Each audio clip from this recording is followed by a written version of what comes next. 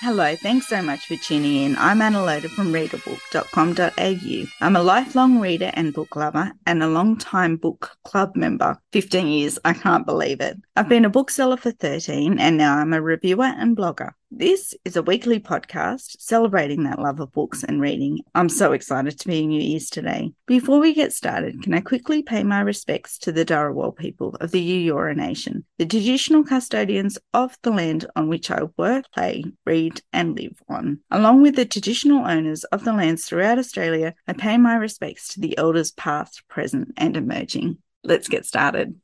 So Apartment 303 just came out yesterday and I get to speak with Kelli Hawkins this morning. So obviously this is another gushing of just how excited I am to be in the privileged position of being able to interview Kelli this morning. I'm super excited. I got to read an early copy of Apartment 303 and I've been itching for somebody else to read it ever since. It's definitely one to talk about. It's so clever. It also deals with a lot of other things that we can talk about without there being spoilers. I'm absolutely a watcher and Rory is as well. I would be quite happy to be sitting on the outside looking in rather than engaging with people. Rory is a kindred spirit from that perspective. I'm really looking forward to speaking with Kelli. This is the first time meeting her and I've been a big fan of hers ever since Other People's Houses. Love her novels. I loved All She Wants. I loved Apartment 303. I think this is just going to be a fantastic interview and I can't wait to get started. So yay. Hello. Thank you so much, Kelli. And I'm stoked to be talking with you. I can't believe how busy you must be. Feeling under the pump right now just because it's, that first draft where you're just trying to get it. And then all this stuff. Draft, but yes. Yeah. And then this stuff happens in the middle of it. And I don't think I've had that in the same way before. Right when I'm in the middle of something, like had to do different things. So drop everything and start promoting. Yeah. Not when I'm at this point. So I think that must be very difficult and I really appreciate you taking the time today. Yeah, it just confuses me because I forget all about the book that I've written later. Like now that I'm in the middle of writing this new one, you kind of forget what's happened in the other one. So. Well, I loved Apartment 303, so I don't mind refreshing you. Okay, good. I just loved Rory. I thought she was such a complicated but just delightful character. She was that's good. I'm glad. Such a sweetheart. And I had not really had much at all to do with OCD. I was looking it up and the intrusive thoughts, I hadn't realised. I thought it was just counting. Yeah, like once I really got into the research, it was quite interesting because I didn't know all that either. There's so many different things, that involved. And the intrusive thoughts is kind of a really big part of OCD. It's trying to tell you that you should be doing something or that you're a bad person if you don't do things. Yeah, it's fascinating. Oh my goodness, just loved it. So she doesn't have agoraphobia. She's just happy to be a watcher. It was kind of, as a writer, a bit too hard to make her really agoraphobic because I couldn't have her do anything. She couldn't get out of the house. So as far as plot goes, it sort of suits me that she can get out. And what she's got, I mean, technically, it's possible. So that's a symptom of OCD as well. Yeah, the level that she has, and she's got a number of things going on. It's kind of all trauma-based. So do it as realistically as I could, not having that myself, reading a lot about what people have, what people go through. And how they do it, because it is really debilitating. Especially for a young woman like she is, she's only 26, like to really be sort of stuck in at home. Like lockdown gave us all a taste of how horrible it would be to be locked away and isolated like that. So I think I didn't really write that with lockdown in mind, but I guess we have all gone through similar things in that way. Like we can kind of all relate to her in some ways because for a while I'm not sure if I would have had the same empathy and insight perhaps if I hadn't have gone through lockdown myself, but so for her it's not to do with that, but even without taking into account lockdown, we don't have the extreme things that Rory does, there's still that anxiety, or I think a lot of us can relate to her in that way, in the sort of things we've gone through.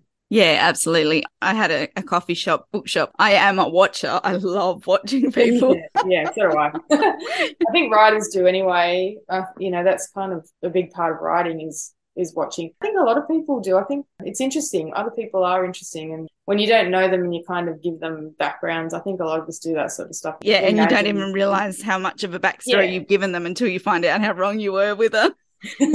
Yeah. So I don't know. I think there's that aspect. Even if it's not as extreme as where Rory is, we all kind of do it to a certain extent, I think. Yeah. Well, I loved Rory and I loved spending time with her. She was a delightful character to be with. I felt very sorry for her as well, obviously, but and it was a fine line. It was difficult when I was writing her because she has all these issues. I didn't want her to be too passive or too sad all the time. She had to be an interesting character. She had to have things that she was good at and things that she was positive about. She had to have a life, even though it was a smaller life. So that was important. I think the repetition of what she does, fine line to make it obvious that she's not going to get well overnight or that she's going through stuff, but not make it boring for the reader. Kind of that was interesting. But at no point was it ever, as a reader, boring. And at no point either did I ever not want to continue on her story. I empathized completely with her. She was lovely.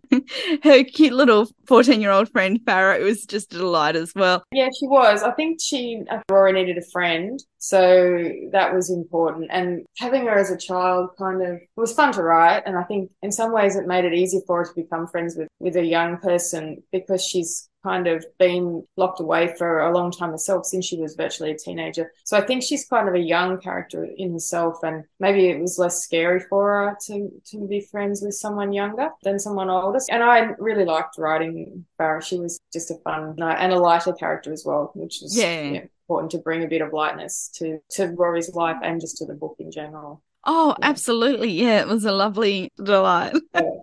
My partner has two girls, 16 and 20. But the way that they're just so accepting of mental challenges and mental health issues really is 14-year-old who would befriend somebody with post-traumatic and OCD and just think nothing of it. They're so accepting this younger generation, I think. Yeah, they definitely are. Yeah, my kids are kind of similar. They're 17 and 19. Oh, and they are completely with a different attitude to all that, to what we had at that age. And it's all so much more out in the open and more talked about and more. Yes. I can absolutely picture a 14-year-old just being like, oh, yeah, no. Like we talk about that at school. We know that it's quite, they're much more open about it and more accepting. I think that's probably just probably a youth thing as well. Young people probably are less set in their ways and more open. But I think, this generation that's coming through, it's really good how that their attitudes are great. Yeah, I know. It's incredible to watch, isn't it? Yeah. The world is in such safe hands, I think, with this generation coming through. Yeah, I think so too. They often get the older generation kind of give them a hard time, but I think it's unwarranted. They are a really responsible group. Yeah, absolutely. Now, I have to say, I loved having the homeless camp beside such a luxurious hotel that, the haves and the have-not. No, that part is kind of based on real life. The incident in the beginning of the book where a homeless man is murdered across the road from the apartment buildings. I lived in essentially that building where the book takes place. Wow. Yeah, so the book's it's a fictional building and everything about it is fictional, but it's in the same place where I lived when I was in my early 20s with my boyfriend, who then became my husband. And we lived in apartment 303 and it was across the road. Yeah, from a homeless camp. So we would watch the homeless men. It was at the Domain car park there. So we would see, and Long Socks is essentially a man that we used to see, and he would go into his cage every night, and he did have long socks on, and he was a well-dressed kind of older guy, and then he was murdered. So that actually did happen, and we didn't see it or anything, but we heard about it, and so that incident obviously stuck with me for 20-something years, and so I put it in the book and then tried to work out what events might work around that someone saw something and how it would work. So, wow. Yeah, it's interesting, but that actually is based on something that really happened. A couple of years ago, there was a homeless man who died around the corner from us. He froze to death during the winter, and that was horrific. Yeah. Horrible. No, it's their life was like an inconvenience. And in the book, I think I touched on that a bit too, that there wasn't as much beautifully. Because if it's a young woman that goes missing or is murdered, there's so much more publicity and so much more about them. Yeah, it's like their life is worth more. Really made me think it's such a cracker of a thriller. You can't turn the pages fast enough and got all of that plot driven. But the characters in there are just lovely. And that's where everything starts, even in a thriller, more so even than the plot, I guess. I think character always drives plot. You want characters that you want to read about. Whether or not you always like them is another story. But sometimes they might do things you don't agree with or you don't like everything about them. But I think it's important that they're interesting and that it's likable to a certain extent. So yeah, character I think is where I always start. I'm not surprised. I'm a big fan of all of your adult books. I haven't read any of the kids' ones yet, but I certainly will. But I can see absolutely that it's character that's driving you, I think. Yeah. You need the plot, but it has to come from character, I think. Yeah. But books that I like, I always have characters. Like, you don't have to love everything about them, like I said, but you want to be interested in them. Yeah, I think you want to be able to understand where they're coming from and why they're doing the scene. Otherwise, they feel like cardboard cutouts or, Barbies or something. Yeah. And so I read in your bio as well that you are a private investigator, or you did the paperwork for private investigator. Yeah, I did a report. Yeah, so I've done it for a while, but basically I write reports. So the private investigators will do surveillance. In my case, it's more for insurance and that sort of thing. Yep. They'll do surveillance and then I get the notes and we'll write that up for the client. So yeah, it's interesting. So I kind of do the Rory. same. Yeah, as what Rory does. Yeah. I thought that suited her in this book because it's a job she doesn't have to lead. She can do it all. And it's another kind of watching thing that she does. And I guess it leads her to the rest of the world as well, because even though she doesn't go out and see people, she's actually watching people on the screen and just living their normal lives. But it's kind of tied in well with that. It feels very much like something she would do. Yeah, absolutely. It sounds like my dream job, actually. I'd be loving it. Yeah. It's not usually as interesting as you think it would be. I wondered that. Pretty boring things, like going to the shops or getting petrol. If you like You and I and you like watching it, is still kind of interesting. Yeah. I always thought it would be a reading trait, watching people, but writing, I guess, it makes sense. Yeah. For me, reading is the same. I think a lot of, writers are readers as well. We'll read it since we're young, but I think watching people is really just something we like, even just on the bus or at the shops or just even anyone probably to a certain extent. Again, you overhear someone talking and they say something and you just wonder what it's about or what they're doing. Yeah, it's interesting. My surveyed people are too small a pool because I don't know anybody else who does it like I do it. Yeah. I walk past and I say something to Dave about what we've just overheard and he's like, what? Yeah. He hasn't heard a thing. Yeah, I'm always eavesdropping as well. Yeah. So are you going to be touring are you going to be too busy writing your next novel? Just doing small things. I'm writing a new one, which I'm really excited about, actually. Tentatively called The Miller Women, but it's about 3 generations of women who all are killers. Cool.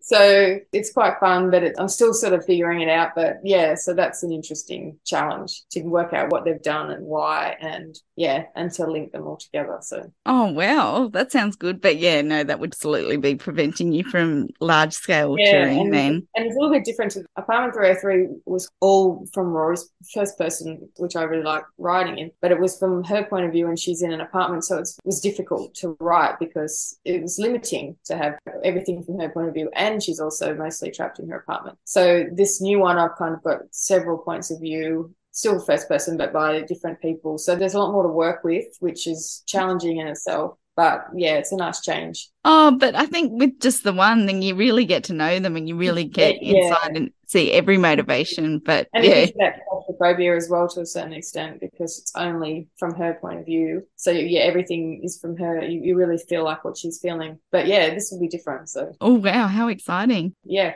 I'm editing my next kids' book as well. I think that's out in September. So I think so too. Gosh, you must be so good with your time management. It's busy. Yeah. But they're quite different, so it's got to get in the right headspace with them to a certain extent because writing a thriller for adults is quite different to writing. I would think so too. Yeah, which is fun though. It's nice because it can be too dark sometimes if you're just doing thriller, and then I can put that aside and start writing for kids, and it's fun and it's funny. So I do enjoy switching between them. But it's sometimes you're writing one and then you've got to edit the other one, and it's like, all right, I have to put that aside because I can't really do them at the same time. You've got to be all happy over here. Oh, it just seems like an incredible skill set to be able to. I think I was lucky because before I got signed with HarperCollins, I'd sort of had both of them. So probably if I'd only done one, I'd be you could tend to go down the same path and just do the one thing. But because I'd already had both of them written and they signed me for both, it gives me the opportunity now to write in the 2 different styles, which is kind of something to be lucky. Wow. Actually, I have spoken to other authors who write in different genres and then whatever gets them the work they'll stick with. So I guess you've done that same thing, but they're both stuck.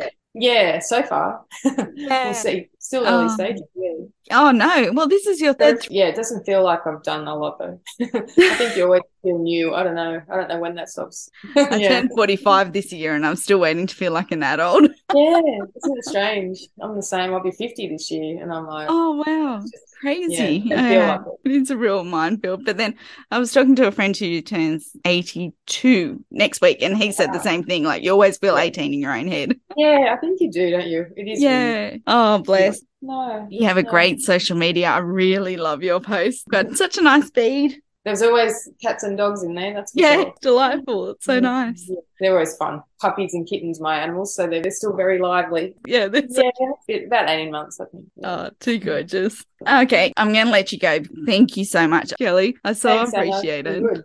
Thank And it was you. so nice to meet you. Thank you. Yeah, great to meet you. Thank you. Yeah. I really appreciate it. Have a good, productive day. Okay, so that's it for this conversation. Thank you so much for joining me. Please leave a review wherever you can, but especially where you found my Read a Book podcast. If you'd like more connection, please head on over to the readabook.com.au. There's plenty of book reviews and recommendations there, and that's also where you'll find my blog. And I would love to welcome you into our community. There's a membership page on readabook.com.au. There are 3 levels. The first is free, and I'm so hoping that you would like to help me build my online community where we can enjoy reading more together. Thank you.